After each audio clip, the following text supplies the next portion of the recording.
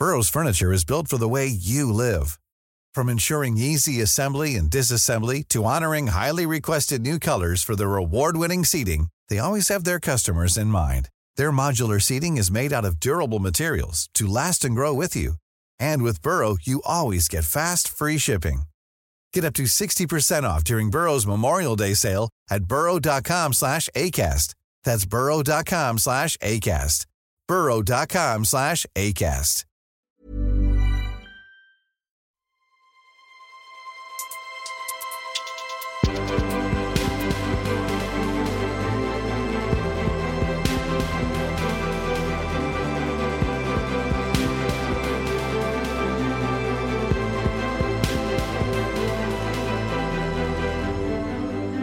Vad betyder hållbarhet och vad kan du och jag göra för att leva mer hållbart?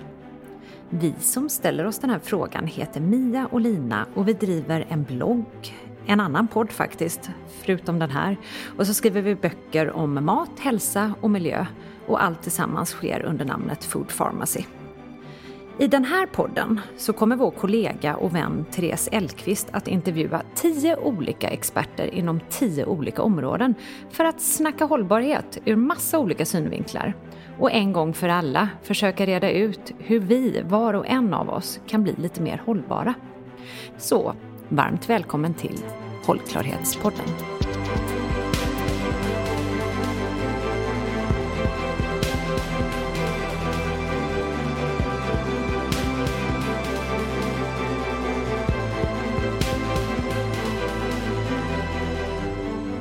Jag är lektor på Göteborgs universitet i ekotoxikologi och miljövetenskap.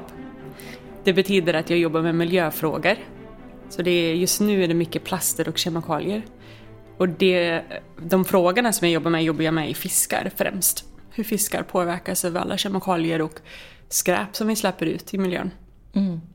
Det var bra att du direkt fortsatte med att säga det betyder att för du såg min blick där, toxikologi. Jag har faktiskt fått träna på att kunna uttala det. Svåra ordet uttala. Verkligen. Kan du inte, vad innebär, vad gör en toxikolog? Okej, så jag jobbar med miljöfrågor. Så på universitetet så har vi lite olika uppgifter, så jag jobbar delvis som lärare. Så folk som går sina utbildningar på universitetet kan komma och få träffa mig beroende på. Jag har lite introduktion till miljövetenskap och sen jobbar jag även med djurfysiologi, hur djurens kropp fungerar. Och sen ekotoxikologi, så det är hur kemikalier beter sig i miljön, hur de interagerar med olika delar av miljön, med olika organismer och sen vad de har för effekter. Just det. Då känns det som att en bra grej att börja med att prata om det är vad kemikalier ens är för något. Jag tror det är många som känner igen ordet kemikalier, så vet man inte riktigt vad det är för något. Man kanske har hos mig i alla fall så klingar det inte så bra med kemikalier. Jag tänker att det är något som kanske inte är jättebra. Men vad är en kemikalie? När jag säger kemikalier, då menar jag syntetiska kemikalier. Alltså saker som vi människor producerar och använder i samhället. Så kemikalier är i princip allting. En jordgubbe är uppbyggd av kemikalier, om man tänker så. Men jag tänker på de syntetiska, de som vi producerar i miljön. Och de kan ha ett helt annat hållbarhet eller ett annat beteende, en annan effekt i miljön än vad de här mer naturliga har. Okej, så egentligen så är allting som vi ser runt omkring oss uppbyggt av kemikalier. Antingen är de naturliga eller så är de skapade av människan av liksom de här naturliga från början, eller? Naturliga grundämnen, men inte kanske naturliga kemikalier. Nej, precis. Ja. Okej. Du är här för att prata om plast och kemikalier i den här podden som handlar om hållbarhet. Och därför tycker jag det är spännande att höra vad är hållbarhet för dig? Vad tänker du på när du hör ordet hållbarhet? Ja, det här är någonting som vi diskuterar väldigt, väldigt mycket. Och vad är hållbarhet? Det är en jättebra fråga. Vi tänker att vi ska kunna jobba och leva framåt i tiden. Så vi tänker på nutid och på framtid på ett sätt som inte har en negativ inverkan på planeten, på människor, på djurlivet, på växter, på klimat och biodiversitet och allt annat.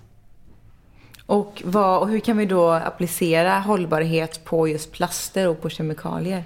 Det är ingen enkel fråga. Nej, det här kan vi prata om resten av podden nästan. För kemikalier är många saker. Ni kanske förstår det. I samhället idag har vi kanske mer än 100 000 i alla fall syntetiska kemikalier, alltså producerade av människan. Ännu fler, jag har hört siffror uppemot 140 000. Men vi har inte så bra koll på det, för det finns inte så bra register för alla kemikalier. Det finns en bra lagstiftning i Europa som heter REACH-lagstiftningen som är ett verktyg för att kunna hantera kemikalier i samhället. Men alla kommer inte in där. Det är bara de som i högsta volym som kommer in där. Och varje dag använder vi cirka 30 000 kemikalier. Varje dag. Så det är väldigt, väldigt många.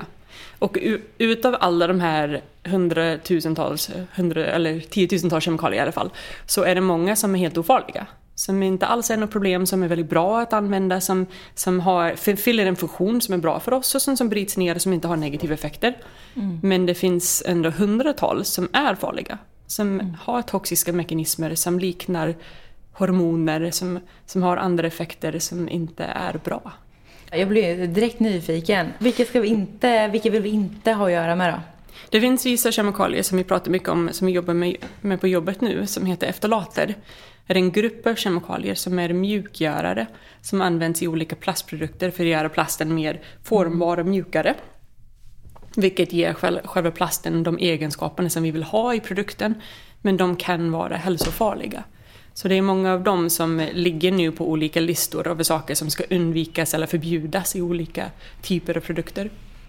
Och när vi pratar om det här med plaster, exempelvis så brukar det stå om man köper kanske vattenflaskor, så står det ibland att den är giftfri. Och vad innebär det?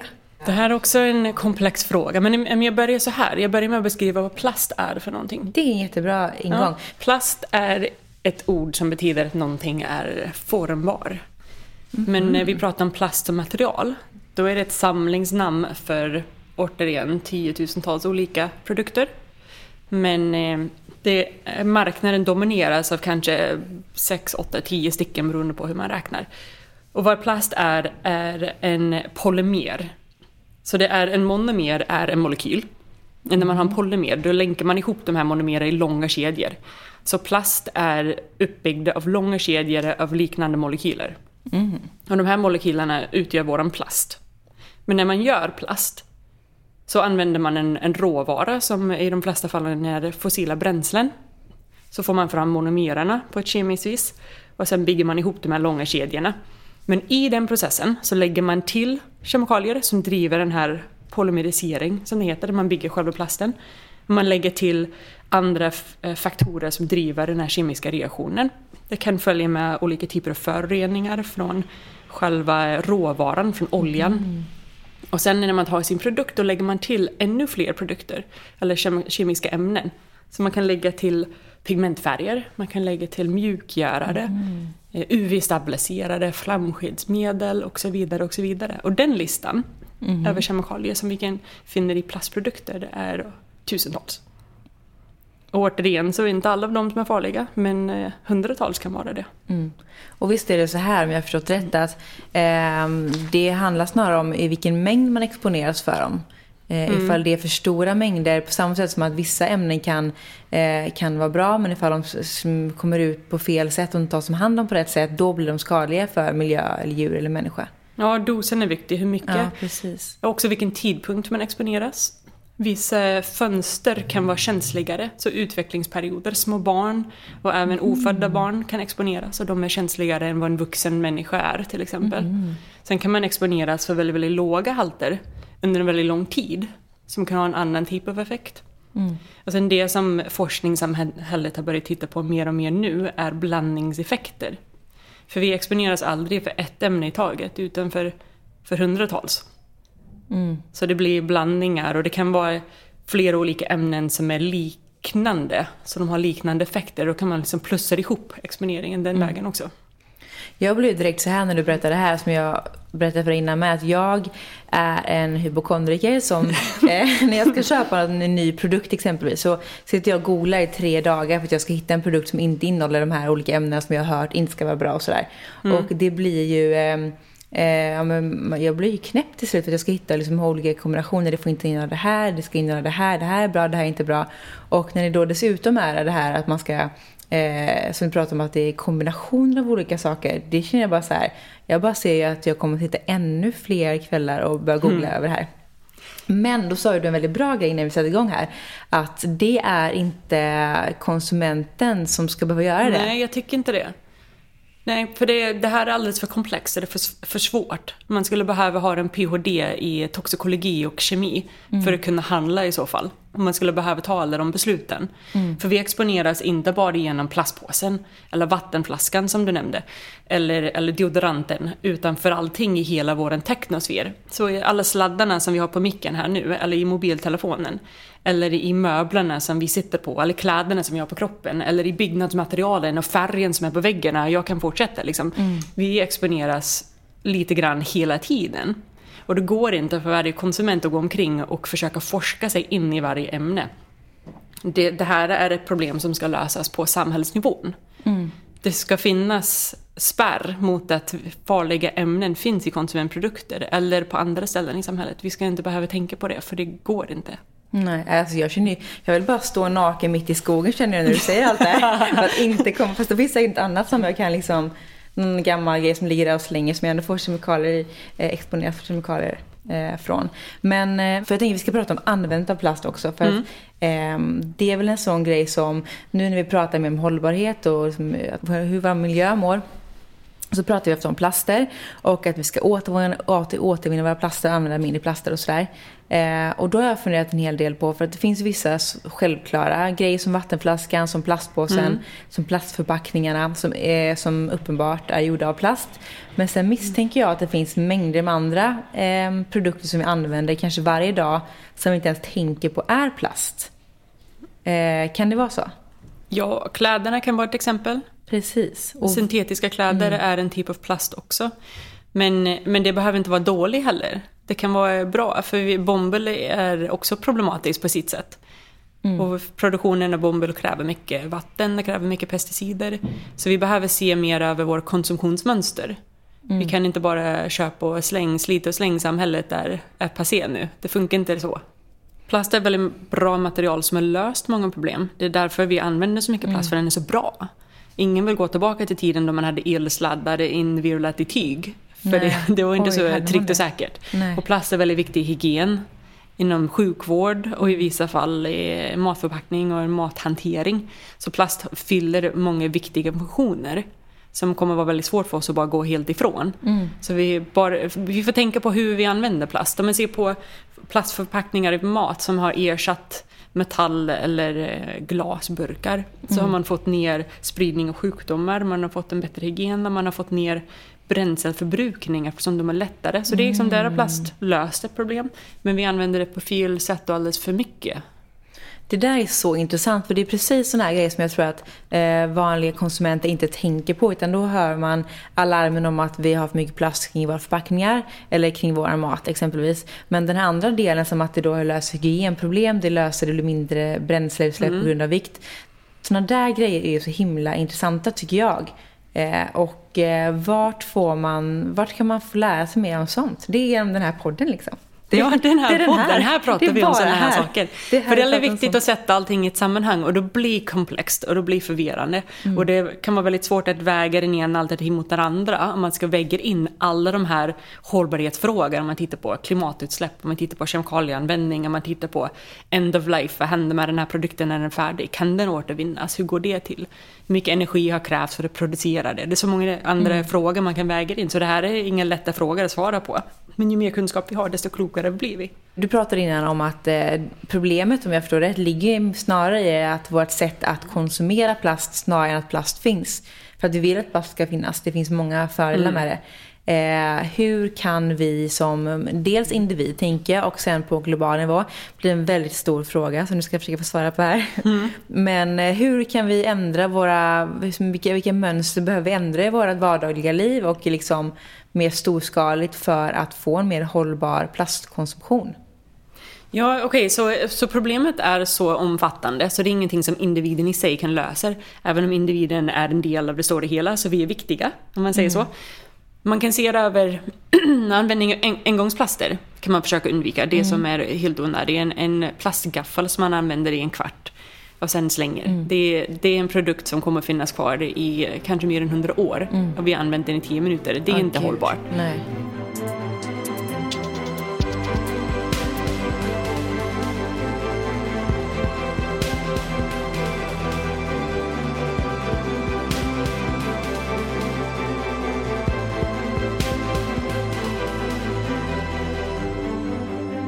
Vi pratar väldigt mycket om cirkulär ekonomi, vi i forskarvärlden och även bland olika myndigheter och Europeiska kommissionen. Den cirkulära ekonomin ska vara en del av lösningen.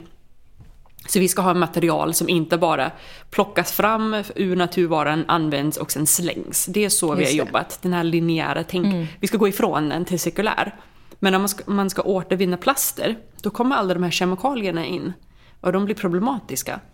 För om man tar plast från en bil där man har haft olika pigmentfärger och flamskyddsmedel som är bra i bilen och sen återvinner dem till en produkt som blir till en barnleksak. Då är de kemikalierna väldigt farliga för barnet som är i utveckling, som har ett nervsystem och hormonsystem som utvecklas. Då ska de inte utsättas för de kemikalierna på det viset. Då var det olämpligt. Och eftersom det inte finns starka rapporteringskrav på vilka ämnen som finns i vilka produkter så är det väldigt, väldigt svårt för återvinnare att hantera det här.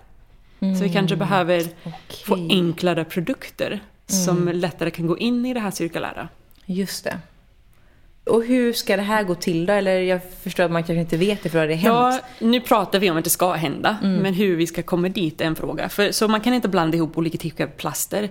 Så vi har, som jag sa, väldigt, väldigt många olika typer. Men när vi tittar på de som produceras mest så har vi polypropylen, polyetalen, polystyren, PVC som vi har i vattenrör. Och de kan inte blandas ihop. Vi kan inte ta 2 olika typer av plast och blanda det i en produkt för de är olika saker. Så vi måste hålla isär. Så vi kanske behöver minska ner hur många typer av polymerer vi producerar i hög volym. Det är kanske ett sätt. Och då är det industrin som måste vara med och kanske ta bort problematiska, svår att återvinna plaster och ersätta dem med någonting som har en större andrahandsvärde, om man säger så. Och sen behöver producenter se över vilka tillsatser de lägger in i sina produkter. Det kanske kommer krav, lagstiftning på förbud mot vissa saker eller rapporteringskrav så att det blir mer transparent, mer kommunikation kring vad som finns var. Och hur kommer det sig då att de här företagen eller producenterna använder fler olika typer av plaster idag? Är det för att det helt enkelt är enklare och mer kostnadseffektivt? Olika egenskaper. Okay. Det kanske blir en jobbig omställningsperiod. Och för vi konsumenter så blir det kanske lite tråkigare. Vi kanske inte kan ha lika färggranna ketchupflaskor. Vi kanske behöver gå tillbaka till lite... Ja, det skulle livet vara hemskt om vi inte hade färgglada eller hur? Och alla pigmentämnen som man har i alla förpackningar. De kanske inte behövs lika mycket. Vi kanske får stå ut med att det blir lite tråkigare produkter. Det kanske är okej.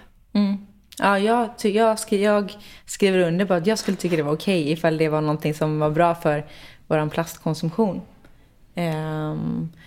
En annan grej jag tänkt på när det gäller plast som vi också bara var inne på lite innan, för du jobbar mycket med mikroplaster, vet jag. Det gör jag. Och det tycker jag är superspännande. För vill du bara berätta kort vad mikroplaster är för något? Vad pratar man om när man pratar om mikroplaster? Så ja, det är små plastbitar som det låter. Definitionen av mikroplast, den definitionen som används mest, för det finns lite olika, är plastbitar som är mindre än 5 millimeter. Och då går vi hela vägen ner till nanoplaster. Så vi har milliplaster och mikroplaster och nanoplaster som är olika storlekar. Och det är plaster som vi hittar i miljön. De första upptäcktes redan på 60-talet, tror jag, av forskare ute i havet som började hitta små runda, det som de inte visste vad det var först från början. De kallade det för sjöjungfrustårar. Men de lärde sig sen att det var pre-production pellets, alltså råplast som kom från en produktionssajt som spilldes och läcktes ut och hanterades slarvigt. Och som nu finns på varenda strand runt om i hela världen. Och det tycker jag är en sån grej som om man googlar plast plus hav så kommer det upp liksom fruktansvärda bilder på hav som är helt liksom täckta av, är fyllda av plast. Så då har man förstått att det är ett problem. Men, och hur kommer de plasterna dit? Man tror att cirka 80% av plasten som finns i havet kommer från landbaserade aktiviteter. Och i de flesta fallen så är det problem med hantering av avfall. Vi i Sverige bränner upp det mesta av vårt avfall, så vi är inte lika stora utsläpp här. Och vi har rätt så bra fungerande infrastruktur som städar upp efter oss. Vi betalar för att någon kommer och städar upp efter oss. Vi är inte så mycket bättre beteendemässigt än någon annan kanske. Men på andra ställen i världen så har man inte den här infrastrukturen. Så plasten hamnar på tipp. Eller så regnar det bort i någon å någonstans. Och alla vattenledningar leder till havet så småningom. När resterande 20% kommer från havsbaserade aktiviteter. Så det är lite dumpning ut till havs, men även förlorade fiskeredskap och annat som sker vid havsaktiviteter. Och varför är det här, eller på vilket sätt är det här ett väldigt stort problem? De här stora plastbitarna är problem som är baserade på djuren som skadas allra oftast. Det är de bilderna man ser mest i media. Så djur fastnar, de blir skadade, de drunknar, de äter plaster och svälter eller får invärtesskador. Så det är en del av problemet. Det blir även andra typer av problem i samhället där man har förlorade ekonomiska resurser. Om man har en skräpig strand så förlorar man turister och förlorar intäkter den vägen. Det kan påverka båttrafik som får sina propeller skadade eller intagsvattnet skadade som blockeras och de får motorproblem. Det kan också vara problem vid sänkt avkastning vid fiske. Där fiskare har problem med plast som skadar deras verktyg och får mindre fisk i sina nät och så vidare. Även odling kan påverkas. Så man har liksom ekonomiska förluster på flera olika sätt och sen de här biologiska effekter. Men det är de här stora plastbitarna. Om man tror att cirka 5% av plasten som har släppts ut i havet återfinns på våra stränder och cirka 1% flyter i havsytan och resten har sjunkit eller har brutits ner till mikroplaster. Och när de har blivit mikroplaster då, vad gör de i haven då? Är det då de liksom äts upp av fiskarna och påverkar fisken invärtes? Det är det vi inte riktigt vet än och det är lite spännande. För när det gäller mikroplaster så har vi forskat i många år på att hitta dem. Så att kunna hitta de här små mikroplaster i havet. Så hur ska man ta vattenprover, vilka trålar, vilka nät och vilka filter för att kunna hitta olika storlekar. Och när du väl har gjort det, hur ska du kunna veta att den där lilla vita grejen och den lilla röda grejen är plast? Så vi har utvecklat många analysmetoder för att kunna identifiera olika plaster som vi har i de här olika proverna. Och effektforskning har kommit lite senare. Där vi har börjat med laboratorieundersökningar och titta på vilka effekter de här plasterna kan ha i olika system. Från mikroalger upp till zooplankton, de allra minsta djuren, upp till fiskar. Hur plasterna påverkar de här olika organismerna. Ja. Och när de allra första studierna på effekter så jobbade forskare mycket med nanoplaster. Så en nanopartikel är väldigt, väldigt liten som det låter. Ungefär i samma storlek som en molekyl. Så det är någonting som är väldigt relevant för en biologisk system. För den kan tas upp. Den kan ha effekter. Och där har man kunnat se hur nanopartiklar rör sig genom olika näringskedjan och vad de har för effekter. Man har kunnat se effekter på fiskbeteende och deras hjärna och hur de simmar och hur de växer, reparation och så vidare. Men när vi börjar titta på lite större plaster, mikroplaster, i samma storlek som vi har förmåga att mäta i havet. För nanoplaster kan vi inte mäta i havet, de är för små. Men vi kan jobba med mikroplaster. Då ser vi inte samma effekter. Och det är lite spännande, för någonting som är mikrostor, den är inte lika biologiskt relevant. Den kan inte tas upp i cellen. Den har svårare att passera tarmväggarna. Så det är lite en fråga som är lite outforskad, som jobbas mycket på nu. Men effekterna har vi inte definierat än. Finns det någon forskning på vad som händer med människor som äter de här olika fiskarna som simmar runt i haven bland plasten? Eller är det också outforskat? Men det finns en rädsla för mikroplaster i mat. Särskilt i fisken och havsmat. Men när vi äter fisk, då äter vi förmodligen inte så mycket mikroplaster eftersom vi äter muskeln, vi äter inte tarmen. Om vi äter en blåmussla, då äter vi hela djuret och då äter vi plast. Okej, det är intressant ju. Om man ska lägga det i ett sammanhang. Vi äter plast hela tiden. Plast finns i allting. Plast finns i dricksvatten. Plast finns i luften runt omkring oss. Plast finns. Du får förklara, för nu sitter jag med öppen mun här och försöker förstå och inte andas samtidigt. Jag vill få in plasten. Är det farligt? Är den här typen av plast farlig? Det har vi inte visat än heller. Nej, okay. Det är också lite underforskat, men vi har inte kunnat visa att det är problematiskt just i den storleken heller. Och det mesta som, när jag säger det finns i luften, det mesta är fiber från textilier och den typen av produkt. Men jag har sett siffror på 350 cirka fiber som ramlar ner på en inomhusyta på 1 kvadratmeter varje dag. Så har du din tallrik med mat stående på bordet så kommer det finnas lite mikroplaster där. Så mikroplasten som du äter i fisken är kanske inte så viktig. Eller inte fisken, blåmusslan, inte så viktig i sammanhanget. Men just effekter av fiber finns det nästan inga studier. Men då de här då mikroplasterna som man får i sig, de menar då går inte in i cellerna på en för att de inte kan ta sig in. Det beror på storlek. Det beror på storlek. Ja. För de är nanosmå, finns det även nanoplaster? Nanoplaster kan tas upp över tarmen, även i fisken och andra djur. Om det finns nanoplaster i miljön vet vi inte så mycket om, eftersom de är väldigt, väldigt svåra att mäta. Vi har svårt att hitta dem. Just det. Så det vet vi inte så mycket om. Vad det gäller plastforskning så finns det som sagt de här olika polymererna. Och sen finns det olika kemikalier som finns i de här olika polymererna. Sen har vi olika storlekar som jag redan varit lite inne på. Att det kan vara viktigt för hur det påverkar organismer. Och sen är det även formen. Så plast i havet kan vara runda, som de här pellets som vi pratade om. Eller så kan de vara filmer och flagnar som kommer från andra stora produkter som bryter ner i små bitar som är lite oregelbundna och kanske vassa, kanske platta, kanske inte. Sådär. Och sen har vi fiber som är långsmala, som det låter. Som kanske har en väldigt smal diameter, men är så lite längre, de kanske kan tas upp. Men det vet vi inte så mycket om än. Intressant, och då vet man ju då inte heller hur det kan påverka oss. Nej. Så det känns som att det största problemet med plaster i haven nu som man vet om är snarare det här med den ekonomiska biten för folk som jobbar med. Ja, sen alla djuren som blir skadade. Det är många djur som tar skada av plast i miljön. Det stämmer helt. Det finns en fågelart som är här i Nordatlanten där nästan 99% av fåglarna har plast i magen. Så det är väldigt vanligt förekommande. Det här med att nu för något år sedan var det så, då slutade många butiker dela ut plastpåsar exempelvis. Är det ett steg i rätt riktning eller är det... Absolut, av olika anledningar. Delvis så har vi fått ner plastkonsumtionen av en engångsplastprodukt som är onödig, som vi klarar oss rätt så bra utan. Så det är definitivt ett bra steg i rätt riktning. Sen är det också en bra informationskampanj där folk börjar bli lite medvetna om kanske hur vi beter oss, vad vi gör. Vad det är jag köper och använder och hur hanterar jag material.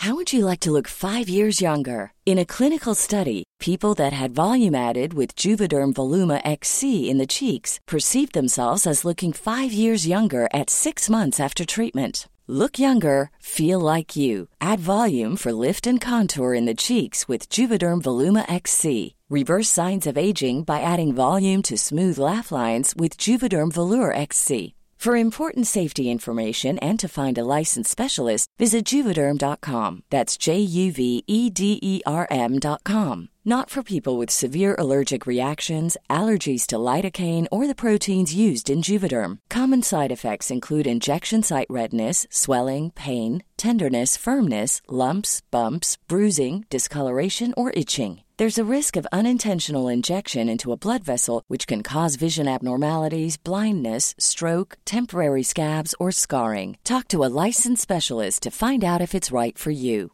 Burrow is a furniture company known for timeless design and thoughtful construction, and free shipping, and that extends to their outdoor collection. Their outdoor furniture is built to withstand the elements, featuring rust-proof stainless steel hardware, weather-ready teak, and quick-dry foam cushions. For Memorial Day, get 15% off your Burrow purchase at burrow.com/acast and up to 25% off outdoor. That's up to 25% off outdoor furniture at burrow.com/acast.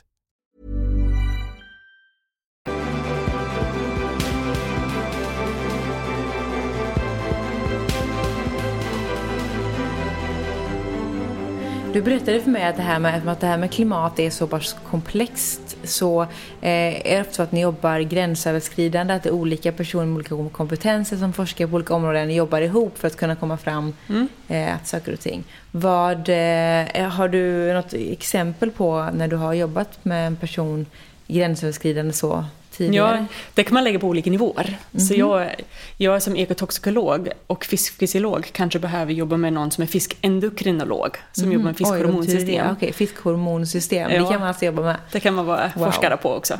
Och sen behöver jag samarbeta med kemister. Och sen behöver jag samarbeta med folk som jobbar med imaging med speciella mikroskop för att kunna ta bilder och veta vad det är jag tittar på. Så jag behöver ta in olika kompetenser i min naturforskning. Och sen kan jag även jobba på en annan nivå där jag jobbar med forskare som jobbar med ekonomin. Eller som är beteendeforskare som tittar på hur människor reagerar mot olika typer av kunskaper och situationer. Och vi kan titta på lagstiftning, prata med forskare som tittar på compliance, där man följer lagar eller inte. Så det är väldigt många olika nivåer på det hela. Just ekonomi och beteendeekonomi tror jag kommer att vara viktigare i de här diskussionerna. För att kunna göra förändringar och förstå hur det påverkar oss konsumenter, eller? För att komma till det här med hållbarhet. Ska vi kunna hitta lösningar som är hållbara så måste vi kunna fortfarande ha bra mat och bra hälsa, bra dricksvatten och hälsosamma miljöer till havet och även på land. Men vi behöver också kunna ha en ekonomi som stödjer de här förändringarna, där vi har råd med att betala för allt som vi behöver betala för. Och då misstänker jag att det är att det är beslut som ofta måste tas på en hög nivå. För att ifall det finns enkla alternativ, så vet jag med mig själv, om det finns enkla alternativ så är det lätt att välja dem kanske framför de som kräver lite mer insats eller lite förändring. Så det känns som att det behöver ske förändringar som gör att de här enkla alternativen kanske inte riktigt finns. Typ en engångsskaffel. Ja. För då får man äta med handen. Eller medtagna. Drick utan sugrör. Precis. Ja. Och hur får vi... för någonting som jag tror att det är det här med att om man börjar prata om hållbarhet och om vi måste minska vårt plastanvändande eller kanske nu då när jag är uppdaterad förändra vårt konsumtionsmönster när det gäller plastartiklar. Hur ska man tänka för att inte känna att det blir överväldigad med en gång? Liksom. Man känner så här, men gud, ska hela mitt liv bli förändrat nu? Jag får inte äta plastgaffel, jag får inte dricka med sugrör. Hur kan man tänka för att det ska kännas liksom hållbart för en själv? Det var en bra fråga. För det kan vara lite överväldigande ibland med all den här informationen. Men enkla saker kan var och en göra. Så ta med en tygpåse som du använder hela tiden när du handlar. Så den tygpåsen kan du ha med dig och sen slipper du alla dina plastpåsar. Det finns diskussioner kring bomull om det är bättre eller inte, men använder du den många gånger så blir det bättre. Och sen kan du tänka på vad du köper och hur det är förpackat. Det finns väldigt mycket onödiga förpackningar som är dubbelförpackade och storförpackade och försöka hitta enklare sätt att handla mat om det går. Ibland är det svårt. Ibland behöver man ekonomiska resurser för att kunna ta kloka beslut. Och då blir det lite av en orättvis punkt i samhället som är lite tråkig. Att det är lättare att göra bra val om man har pengar till det. Just det. Så de alternativen som är jättedåliga ska inte finnas. Men om man ändå vill fortsätta göra bra saker så kan man också kanske stödja jobbiga beslut. När politikerna bestämmer sig för att lägga en skatt som de nu har gjort på kemikalier och elektronik. Att liksom, det kommer att kosta lite mer men det är bra. För nu skattar vi för kemikalierna. Det är ett sätt att försöka få bort de farliga. Att minska användning av dem. Att det ska kosta mer när det smärtar lite. Finns det någon då, om man är en sån här innehållsläsnörd som jag är, kan känna att jag är ibland. Vad finns det? Finns det några specifika ämnen som man kan försöka undvika? I vissa hygienprodukter kan man hitta den typ av informationen. Men vad det gäller kemikalier i plast och kemikalier generellt så står det inte där. Nej, det står inte där. Så det kan du inte se. Man får helt enkelt hoppas att de som säljer den har en koll, eller? Och en annan del av problemet är att våra system är så komplexa nu. Så du har en producent till plasten. Och sen har du en producent som tar den plasten och gör en flaska. Så har du en annan leverantör som levererar bläcket som ska fästas på flaskan. eller själva märkningen, och så har du en tredje som fyller den med någonting annat och kanske ännu en som gör korken. Och det är så många inblandade så det är svårt för den som säljer din vattenflaska till dig på slutändan att veta vad som har hänt innan. Det är så många olika kockar inblandade i soppan. Så det är väldigt, väldigt svårt. Så även där är det svårt att hitta information. Men jag kan återkoppla till din giftfria vattenflaska. Ja, jättegärna. Jag misstänker att det där var lite lurendrejeri, om jag ska vara helt ärlig. Man har tagit hänsyn till ett ämne som heter BPA, bisfenol A, som har studerats i decennier. Man har i decennier visat att den är hormonstörande. Det är ett problematiskt ämne, och det vet vi. Och nu har industrin erkänt att forskare har haft rätt i alla dessa år. Så det har kommit en lagstiftning som har förbjudit användandet av BPA i vissa matprodukter, i vissa barnprodukter, i matförpackningar och så vidare. Men BPA finns kvar. Den används fortfarande i vattenledningar, den används fortfarande i burkmat för att skydda maten mot metallen och tvärtom. Skydda metallen det där måste jag bara få en glömma av det. För jag har hört att om man öppnar en metallförpackning, typ en konservburk med någonting, och sen använder kanske hälften och sen så inte, och sen ställer in det igen i kylskåpet med öppet lock liksom. Att det inte är bra, för då släpper farliga ämnen från det finns BPA på insidan burken. Så har man mat över ska man lägga över det i en tallrik eller någonting. Sant. Wow. Men din giftfria vattenflaska har nu tagit bort BPA. De producenterna, liksom det är förbjudet i vissa ämnen, och producenterna kan ta bort BPA, så finns den inte kvar i en vattenflaska. Men det de gör, som de inte berättar för dig, är att de ersätter BPA med BPS eller BPF. För de är inte förbjudna än. Okej, men de har liknande funktioner? De har liknande funktioner i plastprodukten, och de har liknande effekter i kroppen. Och det här belyser problem med dagens lagstiftning. Där vi har alla de här 100 000 kemikalier som vi hanterar en i taget. Och det är inte heller hållbart. Vi måste kunna hantera liksom hela gruppen. Hela bisfenolgruppen som en grupp av kemikalier. Om vi vet att A är farlig, så ska vi inte ha S och F och Z i våra produkter heller. Nej. Vi ska inte behöva forska 20 år på nästa ämnet innan vi får beslut.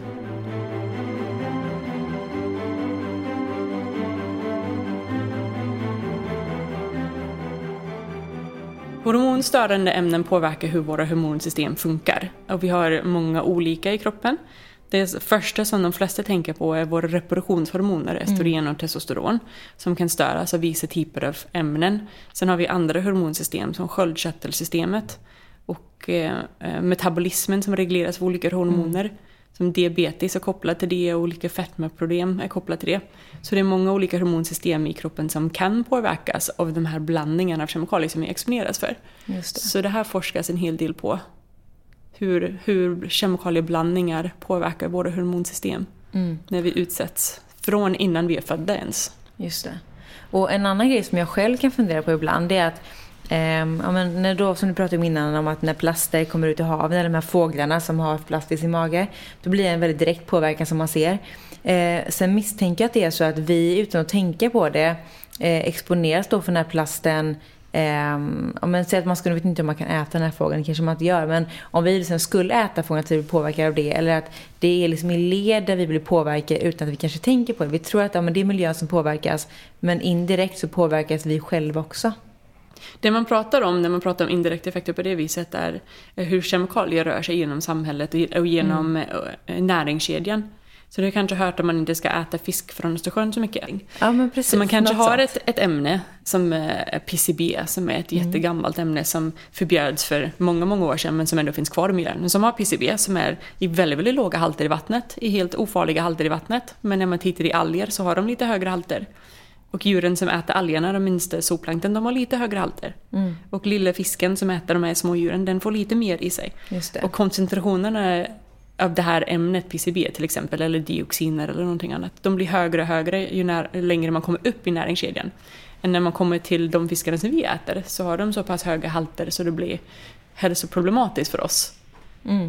Och man ser det också i djuren som är toppredatorer i naturen, fåglarna och sälarna, att de kan påverkas. I vissa fall har vi lyckats lösa problem. Så PCB-halterna har blivit, så PCB förbjöds, och även om PCB är kvar så har halterna blivit lägre. Och då har man sett att reproduktionseffekterna som man såg i de här djuren har blivit bättre. Så men halterna går ner och djuren mår bättre. Så vi kan lösa problem. Vi har gjort det förr. Vi hade problem med ozonsiktet. Så vi förbjöd kemikalierna som vi visste påverkade det. Och sen blev ozonsiktet bättre. Så vi vet vad som behöver göras. Vi behöver bara göra det. Det låter ju superhärligt. Jag tänkte att vi ska prata lite om plastbantning. För att vi ska få med oss en liten sån här härlig lite idéer om hur vi kan plastbanta hemma. Och vi har redan pratat om det här med engångsplast som man använder typ plast på. Jag tänker med såna här kanske 1 liters plastpåsar som man har. Man kanske skalar en apelsin och så lägger man den i en plastpåse och tar med sig den och äter. När skalet egentligen är en plastpåse. Eller inte, men du menar, det där är ju det som ska vara runt plasten. Så om kan du ge, nu får du bara en fråga ut från luften, men om du ska ge 5 stycken sådana här ställen där vi kan plastbanta i vår vardag, och då kan vi se engångsprodukter som en grej. Jag tänker även på men typ att man kanske kan använda träsleva istället för plastsleva hemma. Absolut. Finns det några fler sådana som du kan om man tänker i köket så kan man kanske använda en gjutjärnsstekpanna istället för att köpa en ny teflonpanna. Just det. Var en annan idé. Om man tänker på kläder så kan man jättegärna köpa syntetiska kläder. De behöver inte vara värre än bomull vad det gäller effekter på miljön. Men behåll gärna kläderna. Använd dem länge. De kan få vara med längre än en säsong. Och tänk mer långsiktigt när man gör inköp. Där på den sidan. Samma sak gäller kanske inredning i hemmet. Man behöver inte förnya varje säsong. Utan mer långsiktigt och hållbart med hur man tänker.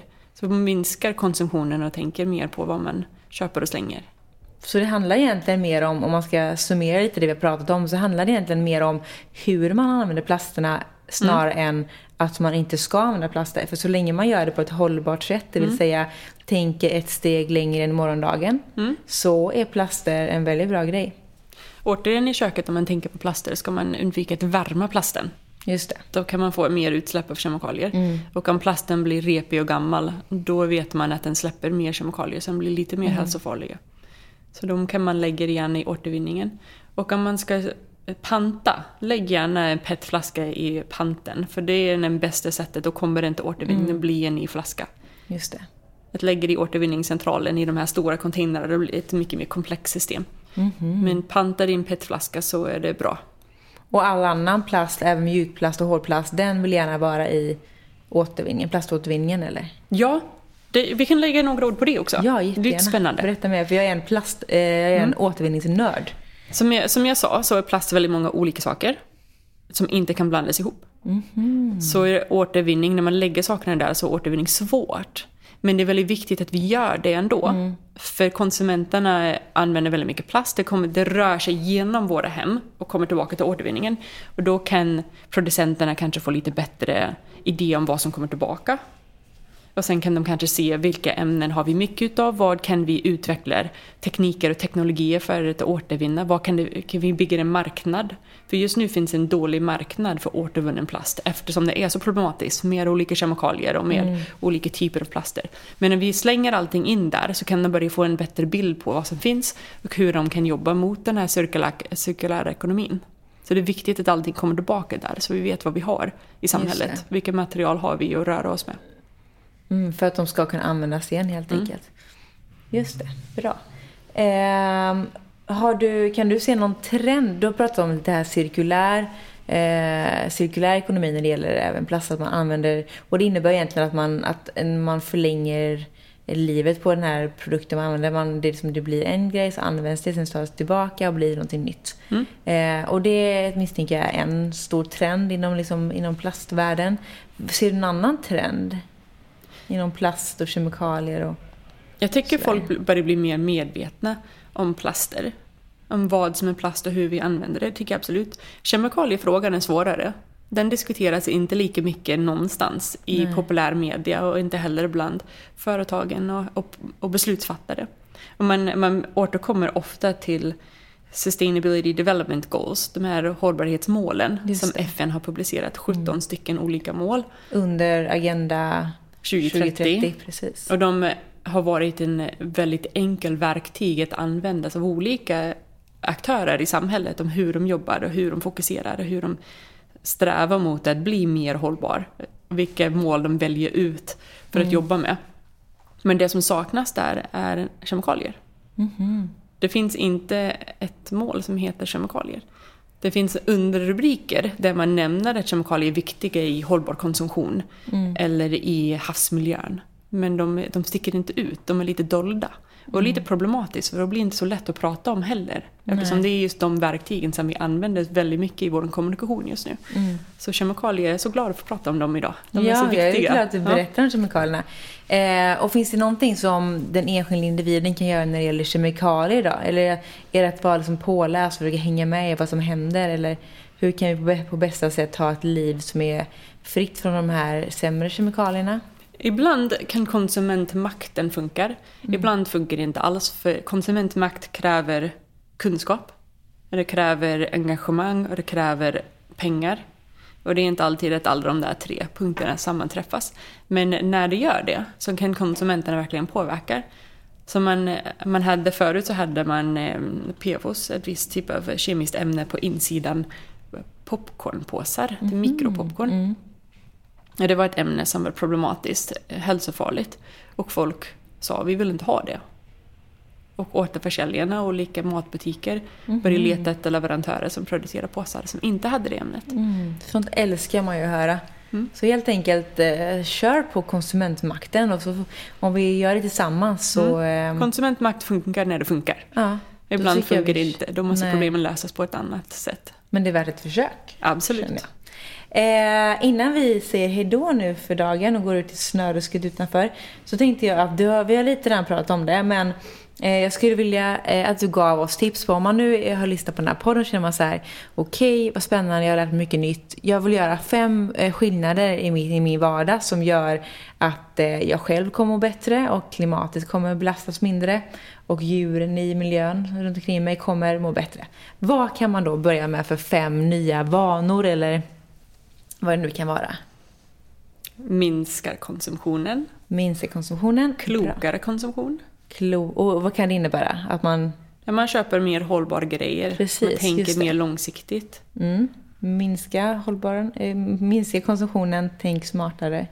För man säger så här, jag är inte så förtjust i smink. Får man säga det? Ja, det får man absolut säga, för jag håller med.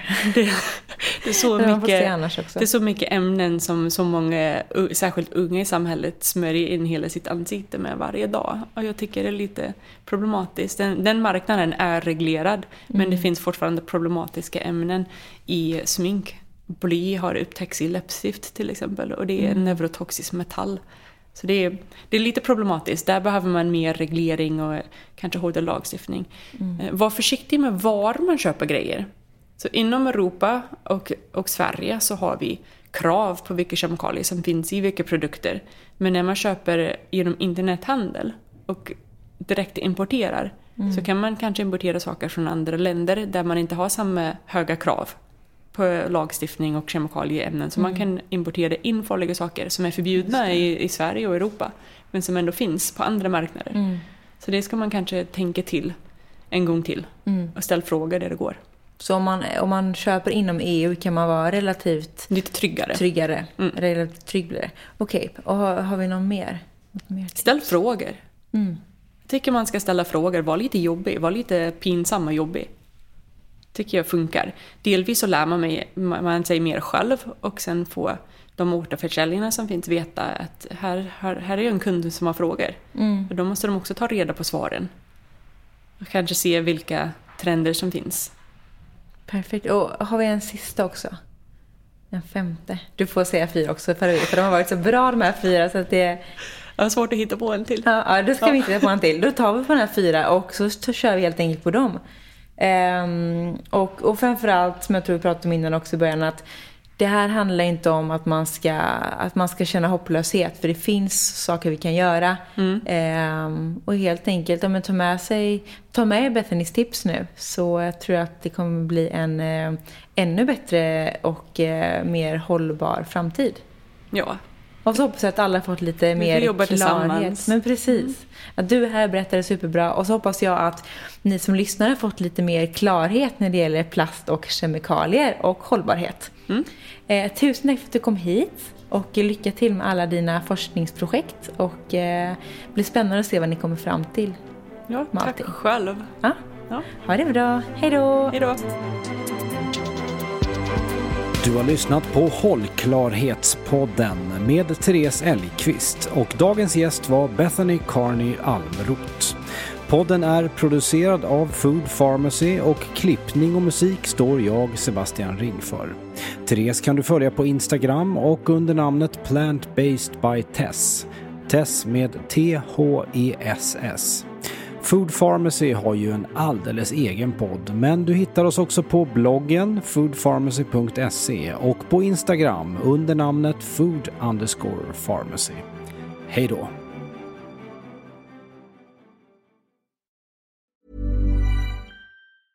Planning for your next trip?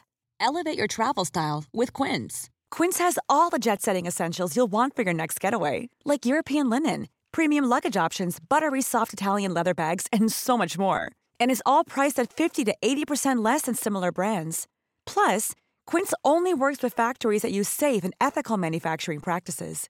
Pack your bags with high-quality essentials you'll be wearing for vacations to come with Quince. Go to quince.com/pack for free shipping and 365-day returns.